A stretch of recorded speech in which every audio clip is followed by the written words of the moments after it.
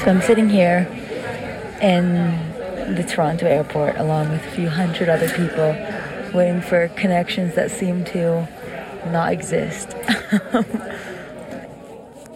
That's India Robinson.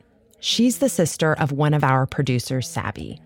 And last week, India was having a pretty awful travel day. I'm looking up at the board right now of flights, and it's just red across the board, all delayed. So, I mean, it kind of seems to be a problem everywhere, and the delays seem to just keep piling on top of each other. India had a layover in the Toronto airport, but her flight to New Jersey was delayed and eventually just canceled. So she had to sleep overnight in the Toronto airport. All I can say is try not to travel.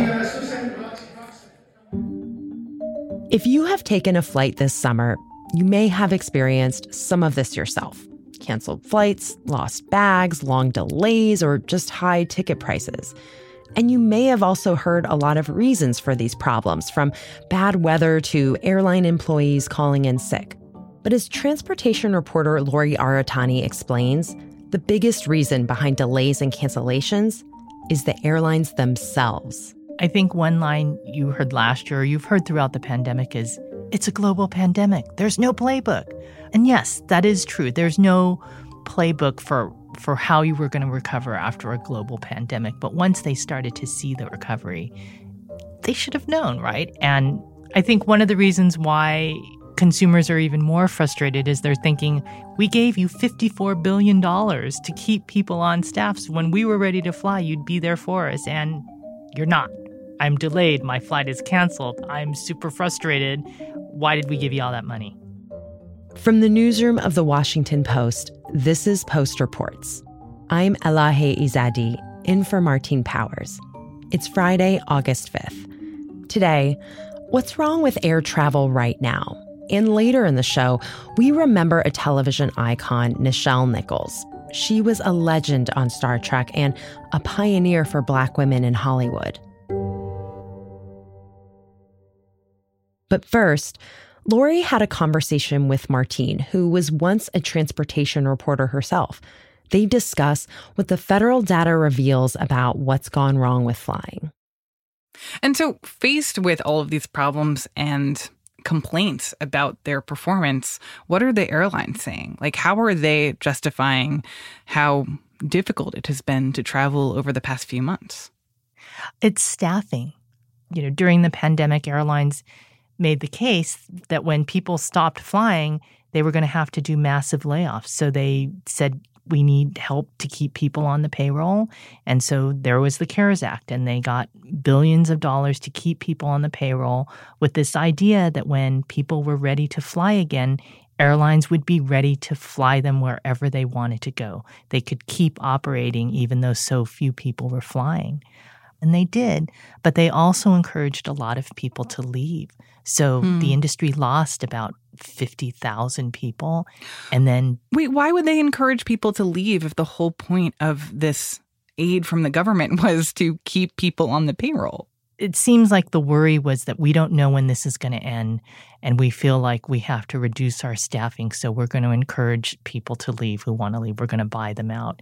And the problem is they didn't anticipate that demand was going to come back so quickly. They've got all these people that they need to train, but they don't have enough people to train them, so it all backs up. And so part of it is they don't have pilots. The folks that move your bags on and off the plane or move them between planes, they're short of that. They're caught in the same thing. There are all these people, all these industries that want to hire, and they want to hire too, so they've got to raise their salaries. And the other thing, a lot of the airlines have been able to staff up. They've really tried to staff up. But there's a difference. They said you might get the juniority benefit because these folks are cheaper because they're newer and they're lower on the salary scale, but they're also not as experienced. So, someone who's been working, moving bags for many years maybe knows all the tricks or the shortcuts, or a gate agent may know how to move passengers through or rebook passengers. Someone who's just starting or, a couple months into the job may just not be as nimble. But, I feel like when I hear airlines talk about this, they don't always talk openly about their role in frankly, like lack of planning for how the demand for air travel would come back and being able to staff up in time to be able to conduct all these flights. I mean, I hear more things like weather, air traffic controllers. Can you talk about some of the ways that airlines are essentially trying to put blame on other factors in explaining away this summer? I think part of it is, they've gotten a lot of blame, and so they want to try and spread it out. It's not just us. And sure, weather is a factor, but we've always had weather. It's not like we haven't had weather. It's not like there haven't been hurricanes. It's not like lots of people don't want to fly to Florida. But because they're so thinly staffed, they just don't have the backup, right? They don't have these crews that are just waiting on reserve to hop in when something goes wrong. Lori, I know that you've been talking with airline executives about these problems, and you spoke with Scott Kirby, the CEO of United. Can you talk a little bit about what he said in response to some of these issues and what they're trying to do about the staffing problem? What has been interesting about how things have played out and how sort of the blame game has played out this year is that it's been very public. There's always tension between the airlines and the FAA about how many flights they want to operate and how many air traffic controllers there are. But we started to see a lot of finger pointing where, particularly in Florida, where a lot of airlines have gone because there's a lot of demand, with executives like Scott Kirby, Delta executives, Ed Bastian, pointing the finger and say, well, it's air traffic control. There aren't enough, and that's mucking everything up. Well, it turns out if you look at the data, right, the data says it's air traffic control is a factor, but airlines themselves were responsible for a lot of the delays. So when Scott Kirby was doing his most recent earnings call, which was, a good quarter for them, we asked him because they had put out a letter that said, hey, we had a great 4th of July weekend, but, air traffic control, there weren't enough controllers and this was a factor. And, the FAA is usually very measured. They don't get into these sort of public spats, and the FAA shot back right away and said, hey, it wasn't us. It wasn't us, United. It was you. Well, look, I think the whole system is strained. And on this call, it was interesting, on all the earnings calls, many of the CEOs were much more conciliatory. I mean, there's tight staffing everywhere. I mean, that's part of that is the reason that we're pulling our capacity down and waiting to grow until the whole system catches up. It's not unique to the FAA. I mean, it's everything that touches. Well, I mean, it's almost everything in the whole economy. Certainly, a big chunk of things that touch aviation are tight. So I think they see that it's not productive. I think they've realized to fight with the FAA, right? You don't want everyone to get back in the corner. You want to try and figure out a way to work together. And, while you're theoretically scheduled, if it's a good weather day and nobody calls in sick, that everything can work, there is weather and people do call in sick. And sometimes the jet bridge breaks and the power goes out for 20 minutes and stuff happens. And the system just doesn't have any buffer to deal with that. But Lori, I have to say, I mean, I have some skepticism as a consumer about this, we're all just trying to figure this out together. Yes, things aren't perfect, but they're also making a ton of money, and we're not seeing a relationship between the subpar service that we're receiving as consumers and the incredible amounts that we're paying for airline fares. And so why is it that the airlines are making so much money right now? And is that going to change in the future? What incentive do they have to really figure out solutions to these problems if now is a gangbusters time for these airlines? I think they all realize profits are great, but they realize people are only going to keep flying. Right now, people really want to fly. Many folks haven't flown for such a long time that they're like, okay, I know the tickets are high, but I really want to see grandma, so I'm willing to bite the bullet. But they're not going to be. Lori, I love this example because I'm going to fly to see my grandma and literally had this conversation in my head booking this ticket last month being like, oh my God, I know it's worth it. I love my grandma so much. She's getting older, but oh my God, this ticket. Right, but you're willing to do it. But are you going to be willing to do it in another 3 months? Are you going to I think that's what airlines realize is that, yes, they're making money, but they need to stay profitable and they need to win back customers. And if customers feel like they can't depend on them, they need to run reliable because people eventually will get fed up. I'm also curious about what other factors might start to play out in the future. There was big news last week when we saw that JetBlue announced they are planning to buy Spirit Airlines. I wonder how that will affect these kinds of problems going forward in the future and whether there's going to be more competition and how that could affect what we're experiencing when we fly. The Spirit JetBlue merger, if the Department of Justice allows it to go through, is interesting there.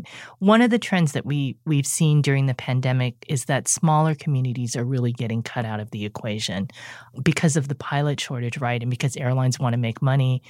Smaller planes don't make as much money. They use a pilot, they use crew, they use fuel, but they don't make as much money as bigger planes carrying more people going to bigger cities. So you're seeing a lot of smaller communities being cut out. So a lot of airports that may have had 2 or 3 carriers, maybe down to 1 carrier. There's an airport I went to go visit up in Williamsport, central Pennsylvania. They have a beautiful airport that they just rebuilt. It's absolutely gorgeous, and they have no commercial air service. And it is a very sad place. The TSA folks are keeping that equipment polished, but there's no one there because there are no flights. And there's also concern about consolidation, which, that's the big question about, yes, JetBlue just bought Spirit, but, the Biden administration has been very vocal about consolidation in industries. And, airline industry, there are 4 carriers that really dominate. I mean, you have all these smaller players, but, for a lot of folks, you have one choice. The 4 airlines we're talking about, that doesn't include JetBlue, right? That's American, Delta, United, and Southwest. Yes. So those are your 4 dominant carriers. And depending on who's doing the calculations, they have 65 to 80% of the market. So JetBlue is making the case here of like, well, we're actually the little guy. And by becoming stronger, by having Spirit become part of our company, that we can compete and try to serve more people, serve people at better prices than these 4 bigger guys. Yeah, they're making the case. If they are able to merge with Spirit, they would be the 5th largest carrier, and they could be a stronger competitor that can rival these 4 top carriers. So we'll see, but this gives JetBlue a huge leg up because at a time when there's a pilot shortage and a staffing shortage, you've just acquired an airline and, hundreds of pilots and flight attendants and crew members. So we'll see. You mentioned that the government has taken a real interest in this announcement of JetBlue buying Spirit, and that more broadly, they are worried about airlines consolidating and what that means for the people who are paying those prices for fares. What are other ways in which the government is getting involved in some of the problems that we're seeing, or ways that they're trying to regulate to prevent the worst of the worst from happening when it comes to delays and canceled flights and people's travel itineraries being totally wrecked? Well, in recent months, you've seen Secretary Buttigieg be more vocal. The numbers appear to have improved relative to Memorial Day, but still seeing an elevated level of cancellations. And some stories we're hearing from passengers that are just unacceptable in terms of their consumer experience. He had a virtual meeting with all the CEOs after there were some troubles over Memorial Day. There were troubles over Father's Day and Juneteenth. So he met with them to say, what are you going to do? You're also seeing folks in Congress, senators, Richard Blumenthal from Connecticut and Ed Markey from Massachusetts have unveiled legislation that would sort of get at this refund question and sort of strengthen consumer protections, because there are actions that DOT can take that maybe they weren't so aggressive during the Trump administration. We may see something different during this administration. These lawmakers are getting lots of calls. They also fly. Right? They also fly. So everyone has skin in the game here. We all feel aggrieved collectively. Exactly. Well, what is your advice for travelers as they are navigating all of this? And as we think about the end of the summer, people who might be traveling over the next couple of weeks, or even going into the fall and the winter and holidays and preparing for those travel woes that I think invariably will come, what would you say to people who are trying to figure out how to do this the least painful way possible? Well, one of the things folks have always told me is, try and book the early flight. You book a flight at the beginning of the day because then there's more chance that if something happens, you might be able to get on another flight. So take that early flight. Whenever possible, fly direct. Be patient and just be prepared. Have a backup plan. Pack some stuff that you can keep with you in case you get stuck in the airport for a long time or in case you have to overnight. So a toothbrush, change of clothes, some snacks, and just be patient and flexible. Be kind to the crew members. I mean, they're under a lot of stress. You have to remember this is what are we on the third summer that they're going through this? Yeah, of course. They're under a lot of stress too. So be kind. Be kind to your fellow passengers. Yeah, that's general good life advice, I think. Yeah, exactly. Lori, thank you so much for all of this advice, this information, and this commiseration. I really appreciate it. Well, I hope you get to see your grandma. She's going to be delighted to see you, I'm sure. I know she will be. That's why it's worth it. Lori Aratani covers transportation for The Post. She spoke with Martine Powers. Sabby Robinson produced this story. This week, the Department of Transportation unveiled new rules to help travelers with delayed or canceled flights. Right now, airlines give out refunds on a case-by-case basis, but this new proposal would force airlines to refund customers for domestic flights delayed by 3 or more hours and 6 or more hours for international flights. But it could be a while before any new rules go into effect. After the break, we talk about the life and legacy of a cultural icon, Nichelle Nichols. We'll be right back.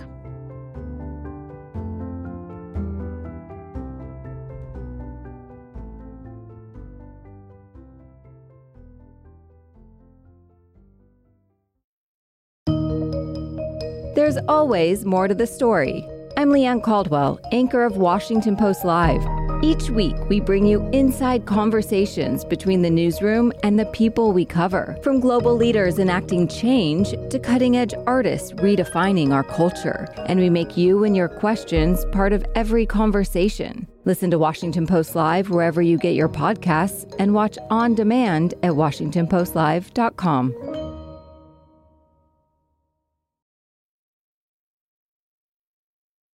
And now, one more thing. I'm afraid you have it all wrong, Mr. Spock, all of you. I've been monitoring some of their old-style radio waves. The Empire spokesman trying to ridicule their religion. But he couldn't.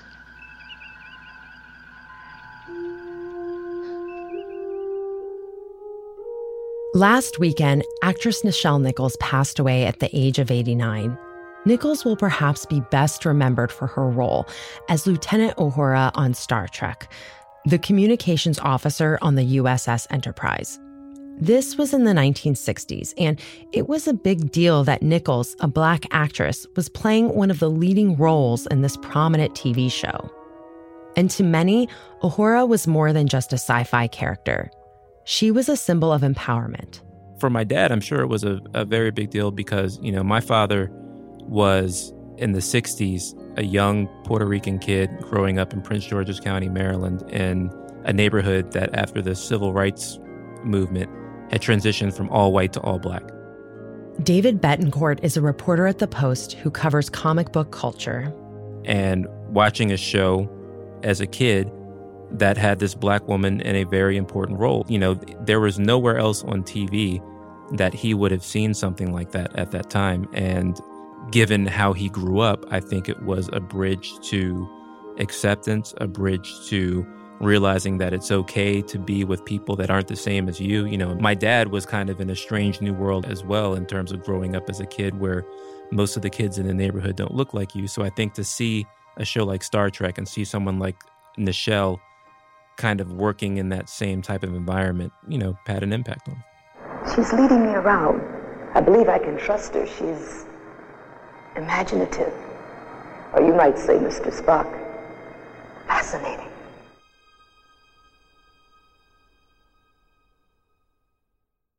There's so many significant factors to Nichelle's role as Uhura on Star Trek, the first of which being that this role was supposed to take place in the future.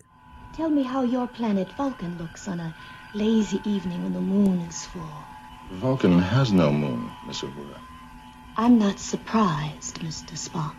So what she represented in her role was a future where a Black woman could ascend to be on a starship and travel through space and have space adventures with a cool crew. You know, Star Trek, a lot of people don't realize this, but it was only 3 seasons. And after the first season, she was thinking about leaving. And she confided in Martin Luther King Jr. that she was thinking about pursuing other opportunities. And he pulled her aside and said, "You've got to stick through it." He said, "For the first time on television, we will be seen as we should be seen every day. As intelligent, quality, beautiful people who can sing, dance, but who can go into space."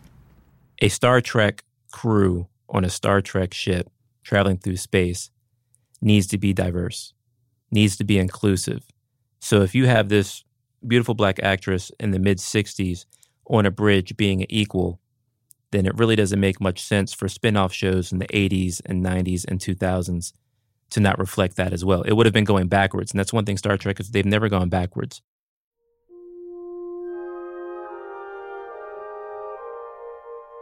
What Nichelle represented for Black sci-fi fans, because that's a genre where you can see yourself, but you don't always see yourself in the lead or as the protagonist. We are now at a point with Star Trek Discovery and even the most recent Obi-Wan Kenobi series where we're seeing Black women in roles of leadership, roles as protagonists, central parts of the story being told. And I don't think you get to that point where we're without the impact of Nichelle's original debut on Star Trek. It became, for me, a liberation and my own odyssey. David Betancourt is a comic book culture reporter for The Post. This story was produced by Arjun Singh. That's it for Post Reports. Thanks for listening. Today's show was edited by Maggie Penman and Rena Flores. It was mixed by Sean Carter. Tomorrow, we'll have a bonus Saturday episode in your feeds. We get to hear from author Angela Garbus about her latest book, Essential Labor: Mothering as Social Change. It's a great conversation about care work, the overlooked and undervalued work done by mothers, nurses, and people who take care of our children. We'll air that tomorrow. Our executive producer is Maggie Penman. Our supervising senior producer is Rena Flores. Ted Muldoon is our senior producer. Our editor is Lexi Diao. Arjun Singh, Charla Freeland, Jordan Marie Smith, Ariel Plotnick, and Rennie Svirnovsky are producers. Sabby Robinson and Emma Talkoff are assistant producers. Sean Carter is our engineer. Our intern is Natalie Bettendorf. The Post's director of audio is Renita Jablonski. I'm Elahe Izadi. We'll be back tomorrow with more stories from The Washington Post.